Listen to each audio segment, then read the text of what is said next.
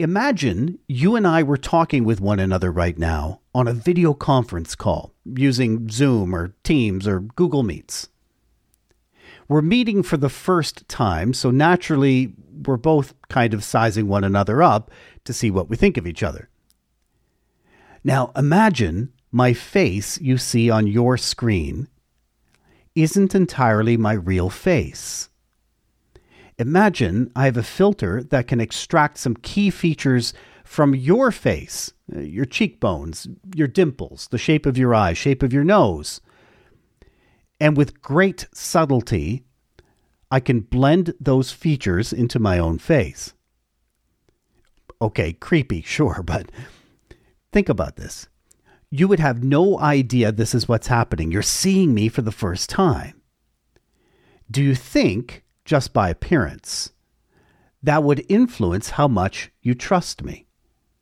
In 2002, a study at McMaster University in Canada sought to find out exactly that. They discovered people trusted faces resembling their own more than 2 times out of 3. Now, they took it a step further and changed the filters, so the blended features were those of recognizable personalities, Hollywood actors like Ben Affleck, and they found no impact on trust whatsoever. For the past nearly quarter century, the Edelman Trust Barometer has been an important indicator for PR and marketing pros, business leaders, and political strategists to better understand who we trust and who we don't. Today, on Stories and Strategies, what are the issues, media channels, psychographic factors, and other influences helping shape our changing levels of trust?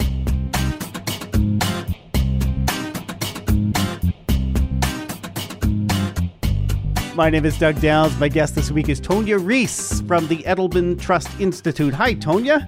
Hi, Doug. It's nice to be here. Great to have you. And you're joining us today from New York. Just a matter of time now before spring is in the air and the Mr. Softy trucks are outside. It's going to be warming up anytime soon. Well, we haven't seen much of winter yet, so I hope we get a little bit of snow before the flowers come out. Yeah, well said, well said. Tonya, you're the Executive Director of Thought Leadership at the Edelman Trust Institute, which is Edelman's Center for the Study of Trust. Your role includes stewardship of the Trust Barometer, the largest global survey of its kind, and used as the authority on trust by institutions and brands. You have more than 30 years experience in marketing, research, strategy, and media. Originally from Belgium, now live in New York. Belgium excited me because actually my maternal grandfather was from Verviers in the Wallonia region of Belgium. So it's a great country. Anyone who has not visited it should please make plans to do so soon. I would love to see it someday. I've never been. Tonya, the Edelman Trust Barometer is cross-cultural, covers 27 countries, surveys nearly 32,000 people, so it's exhaustive. It's now evolved to be an ongoing series of reports that examines trust across stakeholders and studies what's expected of business and societal leaders. Let's start first from that famous 10,000-foot level. Overall, what are the trends that we see with trust over the last, say, 5 years or so? Yeah, that's a great question. So I've been spearheading the team that produces the Trust Barometer for 8 years. And just in those 8 years of its 23-year history, we've seen some real changes and shifts. The top trends that we're paying attention to, I think the first one I would name is the mass class divide, right? Or rather income-based trust inequality. And specifically what that means is today we have a double-digit gap between the trust level of those in the highest quartile of income and those in the lowest quartile. And that gap has really started widening around about 2015 or 16 is when we noticed it going from about a 7 or 8 point gap to opening up to become 15, 16 points. And today, in many markets, including the US, it is over 20 points, where people in higher income groups are feeling good. They're trusting of institutions. The system is working for them. Trust has actually increased among that segment. But for those who are in the lower income quartile, they are stuck in distrust. And so that gap just keeps widening, right? Leading to a sense of unfairness, which is further eroding trust among those groups. The second big trend that we pay attention to, and I'm sure many in your audience does as well, is what we've called the infodemic, or rather the battle for truth, the fragmentation of the media landscape, the sense that we can't trust what we read, hear, or see in the news anymore. And really to a point where people believe now that institutional leaders, business, government leaders, even journalists are deliberately telling untruths or lying to them. So that's a really tough situation with an ongoing developing story there. And then finally, the big trend that we really pay attention to is sort of the balance of power between the core institutions that we measure. So the 4 institutions that make up our trust index are government, business, the media, and NGOs, or non-governmental organizations. And for most of the early history of the Trust Barometer, the most trusted institution was NGOs. Makes sense. About 17 years, they were in the number 1 place, right? Yeah. And then about 2 or 3 years ago, suddenly business trust grew to where business was on par. And now business is more trusted than NGOs. We've seen this remarkable increase in the last 3 years where business, the ethical component of business trust, right? We divide trust into 2 broad dimensions. Are you competent, right? Can you get things done? And are you ethical? Do you do what is right in the right way, with integrity, with honesty, and all of the things that go into that? And business in the last 3 years has had a 20-point improvement in its ethical score to where they are now almost seen as almost as ethical as NGOs are. Okay, so let's dig into that one just a little bit. As someone who's worked for big businesses, I would say many of them behave very ethically. They've taken corporate social responsibility, CSR, to heart. They're trying to provide proof points. They certainly have budget to demonstrate that they're doing a good job. They can provide proof of performance, so to speak. Help me understand what your thoughts are on why business has moved up the barometer so successfully. I think it's many of the things that you touch on, right? The focus on CSR, now on ESG. Yes. Right? The embrace of the idea of a multi-stakeholder society and multi-stakeholder capitalism. I think that those initiatives are paying off. But really, if you think about what else has happened in the last 3 years where we've seen this massive rise in ethics for business, it was during the COVID pandemic. And I think that perhaps even in contrast to the other institutions, I think people saw that the way business responded to the pandemic, first in taking care of its employees. In the news media itself, I'm a former journalist. I know you have some of a media background. I'm always saddened somewhat to hear that the trust in the news media itself is still on the decline. What are some of the elements that seem, the indicators that seem to indicate why people are trusting the media less and less? Are they just caught up in the vortex of perceptions of disinformation and misinformation? Is that essentially it? It seems to go further back than that to me. I remember in the late 90s when I was a reporter, trust was still on the decline. Newspaper was starting to fade out. TV was about to have its day. But even TV now what are your thoughts on that? Yeah. And well, so much of that has been driven by technology and the spread of new media platforms, right? Even in the 90s, what was happening is the evolution of the internet into a household tool. Suddenly, not too long after that, we all had our own search bars.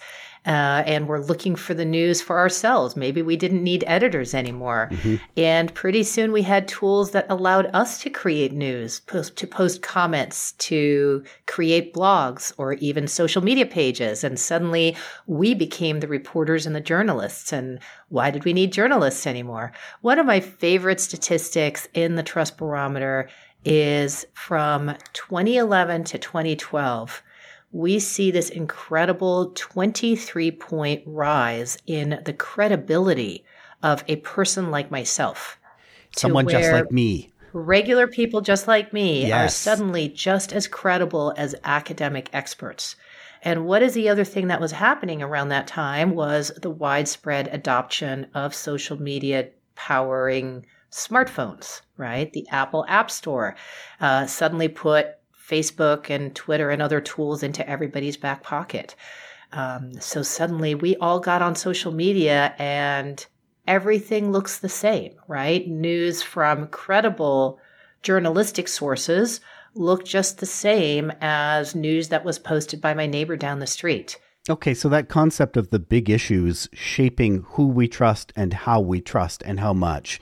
Big issues like global conflicts, Russia, Ukraine right now, globalization. I mean, the world is shrinking, social media, you mentioned, and how we behave on social media and how we see others behave, COVID-19, economic troubles. You talked about I won't say class divide, but the income divide that seems so far apart and the lack of middle class.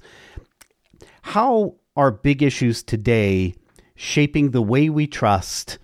And is it any different than how it shaped our trust, say, 20 years ago? Are we changing as people in how we respond to those big issues? I do think that the way that trust works and the forces that are driving distrust have changed and shifted, right? We're now at a point where we're seeing societies become severely polarized, distrusting of people who hold different opinions, who are on the other side of issues that are important to me.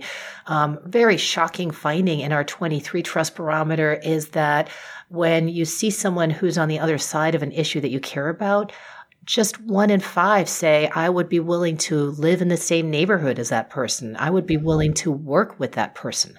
So this level of division has a real impact on our ability as a society to strengthen our social fabric, or work together to address big issues.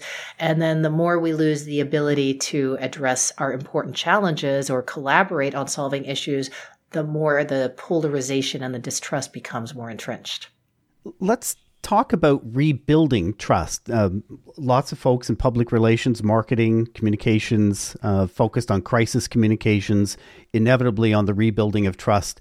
What are some of the best ways today in 2023 for brands to rebuild trust after something's happened? Oh, gosh. Well, if we're talking about a crisis specifically, the first thing I would hope is that you have already invested in putting a lot of trust in the bank, because you're going to need it. Mm-hmm. We know from our research that brands and companies that have higher levels of trust are far more resilient in the case of a crisis because people will give you a chance to tell your side of the story. They won't necessarily assume that any bad news they're hearing about you is true. So make sure that you're not waiting for a crisis before you start to think about how much trust you have and what you can do to shore that up. And then, of course, how you engage and how you respond to that crisis, in many ways, how you handle a mistake is one of your most powerful trust-building opportunities. Because if you embrace transparency, if you own the mistake, if you take accountability, if you show that you're willing to make things right, and engage with stakeholders around addressing the impact of whatever the mistake was. Those are all things that will go a long way to building trust for the future as well. It's when people are going to find out really quickly if you're hiding bad information or not being fully transparent or dribbling out the bad news because you're trying to over-manage it, right? In today's world, that just does not work. So full transparency when something does happen, but the best strategy is to be prepared and have a plan ready to go. last question, and it's a little bit philosophical, I have to admit. Most psychologists would point out that we as humans, our nature is actually to trust other humans, not distrust or mistrust. It's not actually trust that needs to be learned. It's distrust that we learn along the way. You can see this in children. They trust by nature. We spend a lot of our time as parents, as adults, teaching them to be afraid. Why then does it seem that we as adults today are trusting less and less? Well, you're right. It is part of learning that to navigate the world, right? You can't put every berry in your mouth necessarily and maybe be friendly with every stranger on the street. But I do think there are some things in particular about this moment in time that are new and unique. We've gone through and are still going through a technology and media revolution, the likes I could argue the world has never seen, right? And that is having profound effects on how we communicate with each other, how we build and nurture relationships with each other, how we come together as communities. And it's also having profound changes on how people consume information. And I think that for many of us, we have to be honest and say we're all still learning the best practices in sort of the post-editor world. And so that environment, coupled with some very existential societal crises, planetary crises, right? Climate change, the COVID pandemic, coupled with, there's sort of this distrust in leadership and the elites that is coming out of the class-based inequalities that we're seeing deepening and widening around the world. So there are many things adding up to putting us in a time where we desperately need leadership and a new way of coming together that is built on a new kind of trust. Yeah, and I think you're right. It has something to do with the even greater awareness that we're developing as a species, just in our existence. Tonya, I really want to thank you for this. I must admit, the Edelman Trust Barometer throughout the course of my career it hasn't just been, oh, good, that's a really neat survey. For me, it's been a tool I have genuinely used to help understand and shape my communication philosophies personally. So I'm very grateful for the tool. Thank you. And that is so great to hear. I know that it's a passion and personal project for Richard himself, and a way for him and for Edelman to invest in the industry and to show how important the industry is in these broader issues and boardroom level issues that need to be addressed. So we're always grateful to hear feedback and know that people are finding it useful.